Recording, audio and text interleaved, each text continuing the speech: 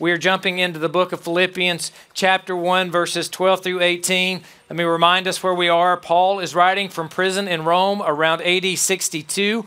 He's writing a letter back to the Philippians. They have sent him a gift. They have sent him that gift through Onesimus, and as they have sent him that gift, he has brought it. They're sending a letter back. He's going to send him back as well. And as he's sending him back, he's giving them a thank you, and he's also telling them how he's doing. So Paul, sitting in prison, writing a letter back to them. His circumstances are not all that great. He could complain about his circumstances. Let's be real. If we were sitting in prison, most of us would complain. What am I doing sitting in prison? I want to serve the Lord. I want to do what the Lord wants me to do. Here I am in prison. And then in today's text, he's not only going to tell us that he's in prison, but he's going to tell us also that there are people with devious motives coming against him. There are people who are out to get him. There are people who are not being nice to him. So if you can relate it all to today's text, the situation is not ideal. The situation in which we find ourselves is not perfect. And every now and then there are some people that have bad intentions against us. It just feels like there are people whose motives for Christ may not be sincere. Their words may be against us. They may be saying things to tear us down. And it would be real easy for us at this point to turn the world all about us, to turn to ourselves and to think to ourselves, I'm the center of the universe. God, what's going on? Don't you see what's happening? This is not right. My circumstances are not good. People are talking bad about me. These things are not good, Lord. And for us to get depressed, for us to get stressed out, for us to get down on ourselves. So how does Paul handle this? How is Paul going to react sitting in prison, writing a letter back to those who gave him a gift, knowing that there are some who are after? How's he going to tell them? How am I doing? Well, remember how Paul handles this. Paul handles and makes sure he keeps his focus on the right spot. The way he rejoices, the way he finds joy is Paul in our text today is going to continually to focus on Jesus. And then we're going to see throughout this book, he focuses on others and that he comes last. So as Paul has offered the prayer to them, he's told them, my prayer for you is that your love may abound more and more with knowledge and all discernment so that you may be able to prove what is excellent and that you may be pure and blameless at the day of Christ. Now he's transitioning a little bit. And he's saying, I want you to know, brothers. That's how he's going to start our text today. Our text in Philippians chapter 1, looking at verses 12 through 18. He's going to talk about this. And what we're going to see is he focuses over and over and over on the gospel. So here's your main idea. If you're taking notes, if you're writing things down, if you're doing that, the main idea for our text today, even though it's Paul telling them how he's doing, he quickly transitions. I want you to know. What is it I want you to know about how I'm doing? The gospel is overcoming. The gospel overcomes. Now, you're going to need this, maybe not today, maybe you need it today, but at some point in life, the situation, the circumstances are not going to be good. You're going to be knocked down. The world is going to deal you something that is just hard to handle, hard to deal with, and you're going to need to know that whatever it is, the gospel overcomes. The gospel overcomes difficult circumstances. The gospel even overcomes devious motives of other people who are coming against you. The gospel will overcome serious challenges. There are real and serious challenges in life, and the gospel will overcome those serious challenges, and the gospel will overcome the selfish ambition of others. It's easy for us to get to focusing on ourselves and to say, God, why is it that you're allowing this to happen? Why is it that I didn't get this promotion? Why is it that I didn't get this job? Why is it that I couldn't make this grade in this class? Why is it that I couldn't get a date with this good-looking girl or a date with this good-looking guy? Why is it, Lord, that life has dealt me the cards, has dealt me what's going on here? And what we have to constantly remind ourselves is our focus is not on us. Our focus is on Jesus first, serving others second, we come last, and that attitude of joy will allow us to overcome difficult circumstances time and time again. Here's your outline for today. 2 points. First, we're going to see the progress of the gospel, and second, we're going to see the preaching of the gospel. In our text, you're going to see the word advance. That's the progress of the gospel. And then you're going to hear him talk about proclaiming Christ. That is the preaching of the gospel. So let's walk through our text to read it together. as you see that outline and as you see the main idea of the gospel overcomes. Begins here in verse 12. Paul writing to us says, I want you to know, brothers, that what has happened to me has actually served to advance the gospel. Advance, that word is going to pop back up in verse 25 when he talks about, I'm going to remain with you for your progress and your joy in the faith. That word advance is the word progress. That word advance is the lead group that goes before the army to prepare the roads and prepare the way for the advance of an army. And so what Paul is saying here, don't miss it, is I want you to know, brothers, he's writing to the Philippians, I want you to know that all these things that have happened to me has actually served as an inroad to gospel advance so that it has become known throughout the whole imperial guard and to all the rest that my imprisonment is for Christ. And most of the brothers, having become confident in the Lord by my imprisonment, are much more bold to speak the word without fear. Here's where we see that second point coming in here in verse 15. We're going to preach the gospel. He says, some indeed preach Christ from envy and rivalry, but others from goodwill. The latter do it out of love, knowing that I am put here for the defense of the gospel. The former proclaim Christ out of selfish ambition, not sincerely, thinking to afflict me in my imprisonment. What then? Only that in every way, whether in pretense or in truth, Christ is proclaimed, and in that I rejoice. Dear Lord, I pray that as we walk through this text, that you would tie my thoughts and my words to your text, that your text would speak, that, Lord, you would help us to grasp these realities in our lives, that you would help them to apply them to our lives, so that, Lord, we may not just look at words on a page, but, Lord, your Spirit may speak to us and we may be changed so that we can live a life that glorifies you well on this earth. God, today, would your word just go forth clearly through the power of your Spirit to change our lives ultimately for your glory. In Jesus' name, amen. All right, we look first at the progress of the gospel. Paul here writing says, I want you to know, brothers. So he's writing to those who are brothers in Christ, brothers and sisters in Christ, those who are saved. I want you to know, brothers, that all that has happened to me. Now think about all that has happened to Paul. Back up in your mind and think about what has happened since the time he was in Jerusalem. He went to Jerusalem. He went into the temple. He was arrested in the temple for no good reasons. He was falsely arrested. They tried to kill him. They actually had a plot to kill him, and he had to be rescued from that plot to kill him. So then he appeals to Caesar after going through all these trials. He gets on a boat, and when he gets on this boat, he goes out into the ocean, and he is shipwrecked. The boat is going to be destroyed, and you remember this intense scene that would be the main scene of a movie if it were made into a movie, and this boat is going to crash, and it's going to crash upon the rocks, and they throw everything aside, and they're going to get to the island of Malta. And as they are rescued and they finally make it to the island of Malta, and you think, okay, everything's going to be okay. There for 3 months, he goes up to a fire, perhaps to warm his hands, and a viper grabs a hold of him and bites him. Now if I'm Paul, I'm thinking, Lord, I just want to serve you. I go to Jerusalem. I get falsely accused. I'm going to jail. I appeal to Caesar. I get on a boat. The boat shipwrecks, and now I get bit by a snake. Lord, what's going on? Something crazy is happening here. My life is not like it's supposed to be. Do you see how easy it would be for Paul to get depressed? Do you see how easy it would be for Paul to think only about himself, to think his life is not going like it's supposed to be, to not have joy in Christ, to be frustrated? And yet, at that moment, the Lord starts flipping everything around. He starts turning it all around. Paul doesn't die from the viper. Paul is able to share the gospel. Paul eventually makes it to Rome. Paul's still sitting in prison. But he says, brothers, I want you to know all that has happened to me. All of these things that have led up to this has actually served to do what? To advance the gospel.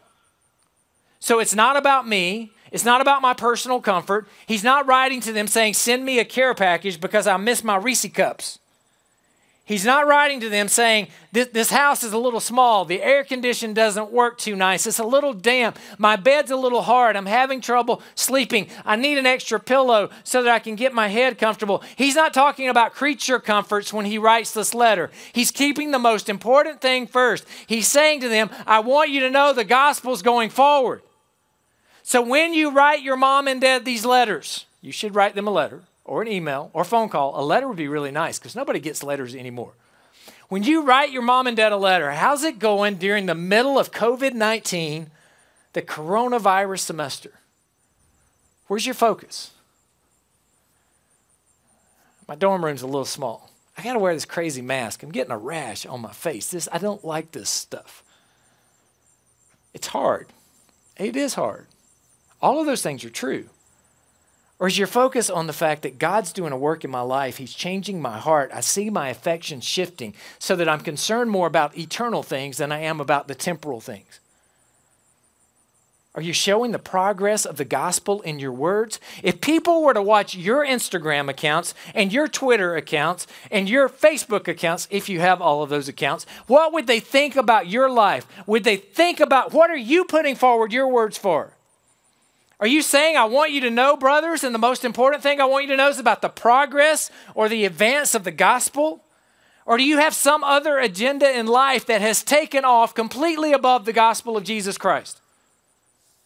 Brothers and sisters, let's make sure that on our accounts, let's make sure that how we speak, that how we walk, that how we write emails, that how we do things, that the gospel is what we're known for. That we are known for the advance of the gospel of Jesus Christ on this earth. That's the primary purpose that we have.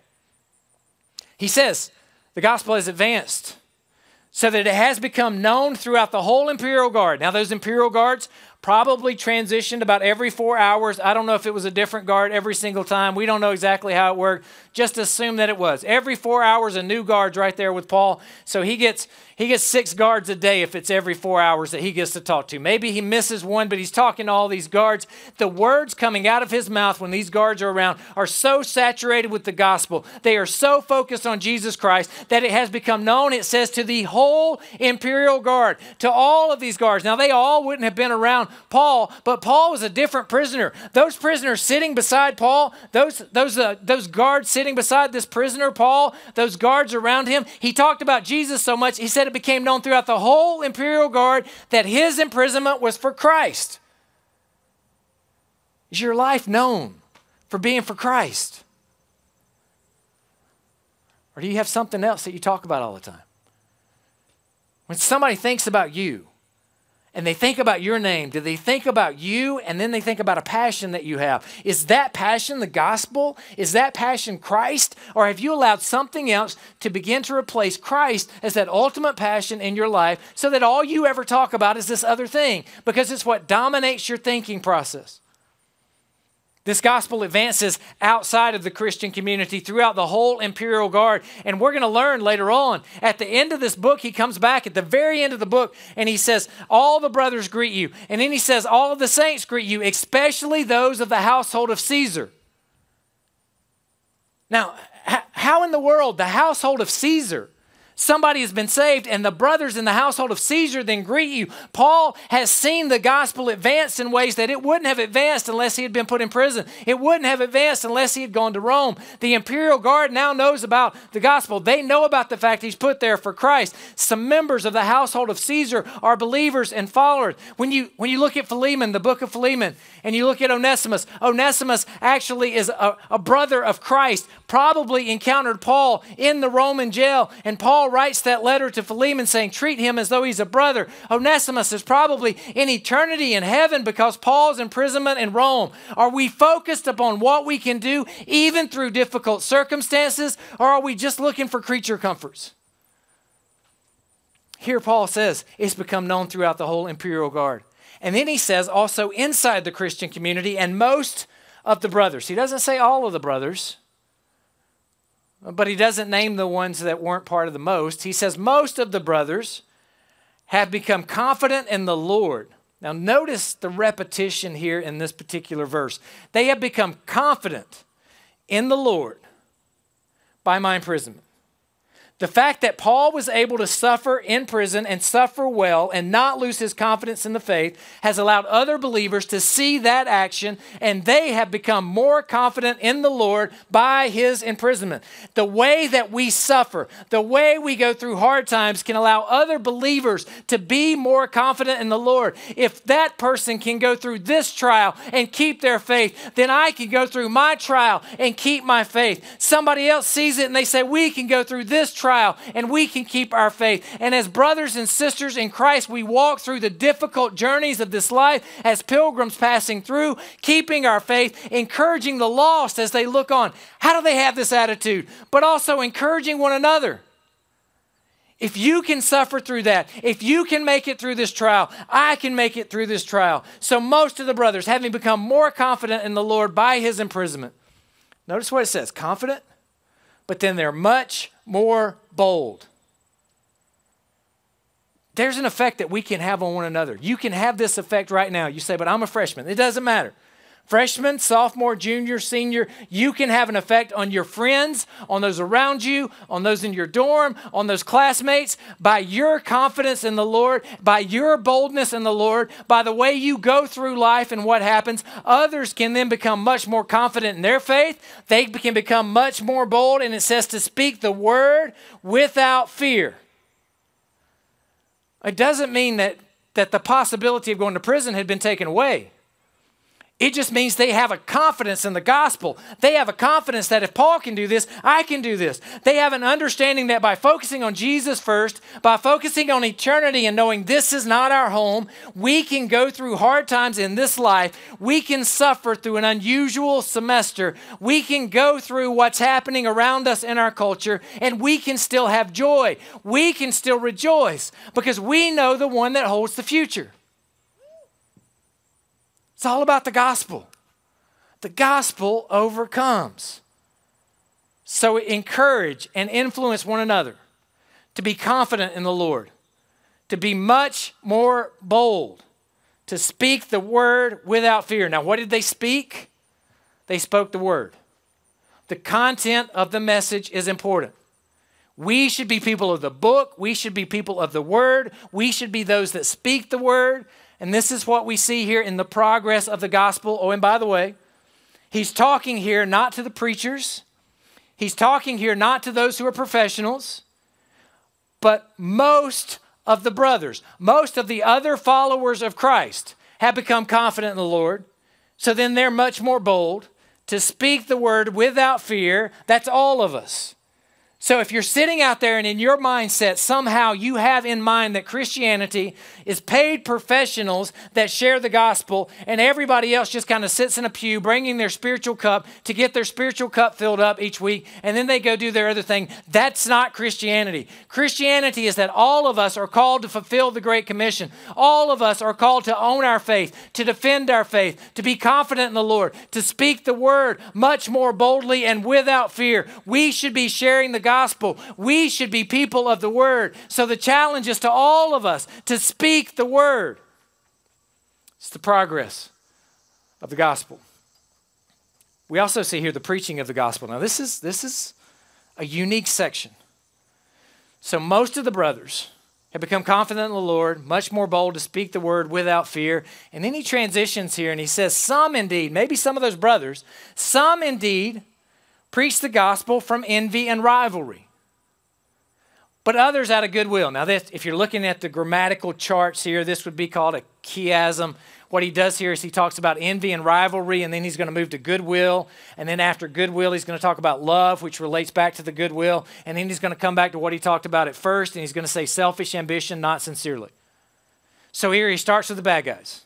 Envy and rivalry, but others do it out of goodwill. Those latter ones that do it out of goodwill, they're doing it out of love because they know that I am put here for the defense of the gospel. Now, there's a theological statement here about the sovereignty of God as well. They know, and Paul writes, that I am put here for the defense of the gospel. We understand theologically there's nothing that happens to us by accident.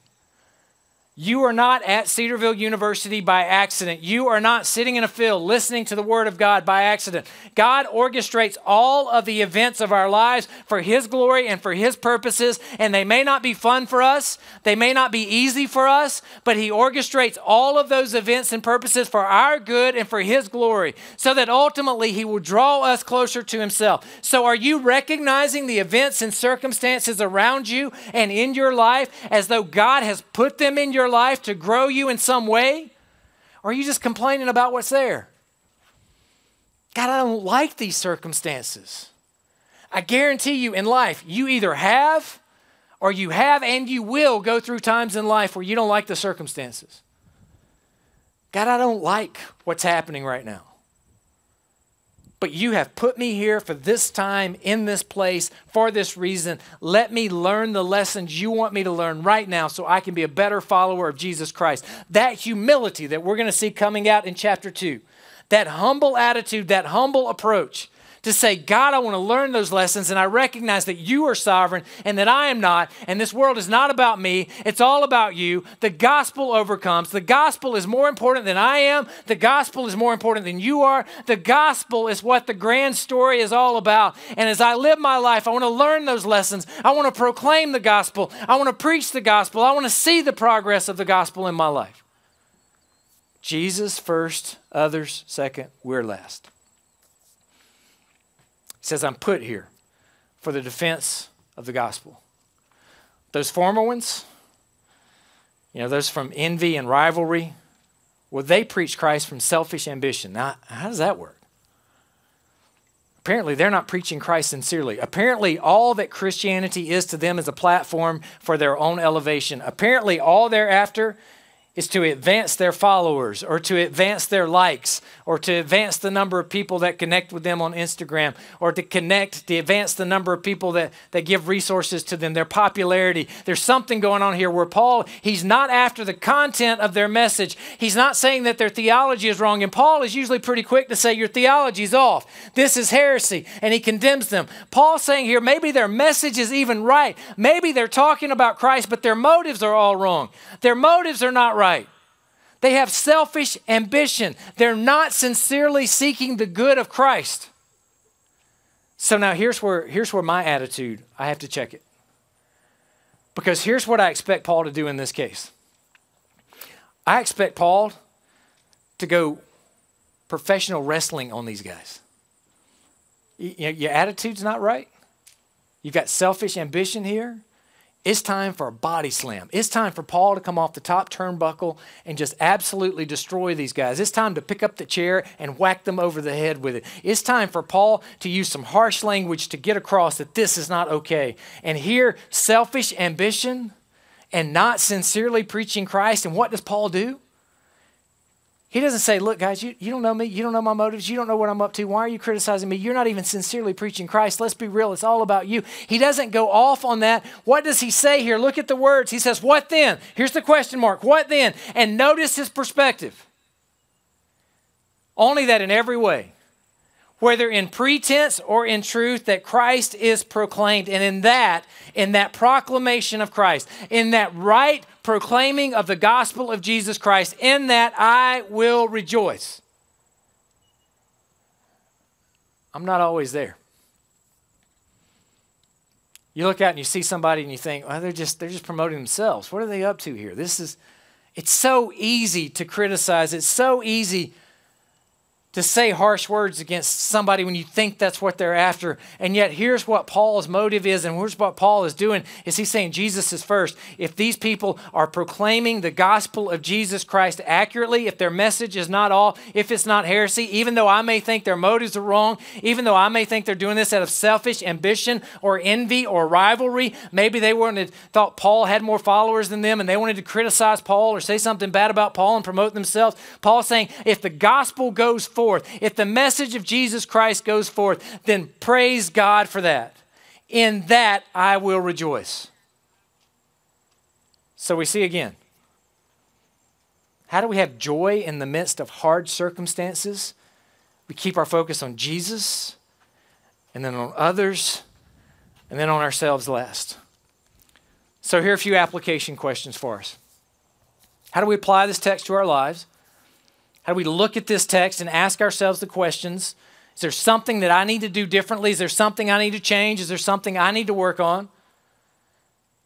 First question, do we use what happens to us to advance the gospel? Paul's in jail. It's a different kind of jail. We understand that, but he's got guards around him. These guards, it's known to them that his imprisonment is for Christ. Do I use the opportunities and the circumstances and the situations and everything that happens to me to push forward and advance the gospel of Jesus Christ? Many times we don't. Many times it's real easy for me every morning when I wake up to begin to focus on me and my life and myself and my world and my universe. The world even wants us to. Be true to who you are. Live life your way. You only live once. All of these phrases teach us to focus on ourselves, and yet the Word of God teaches us that if we want to have true joy, we focus on Jesus first. Do we use every circumstance around us to push forward and advance the gospel of Jesus Christ?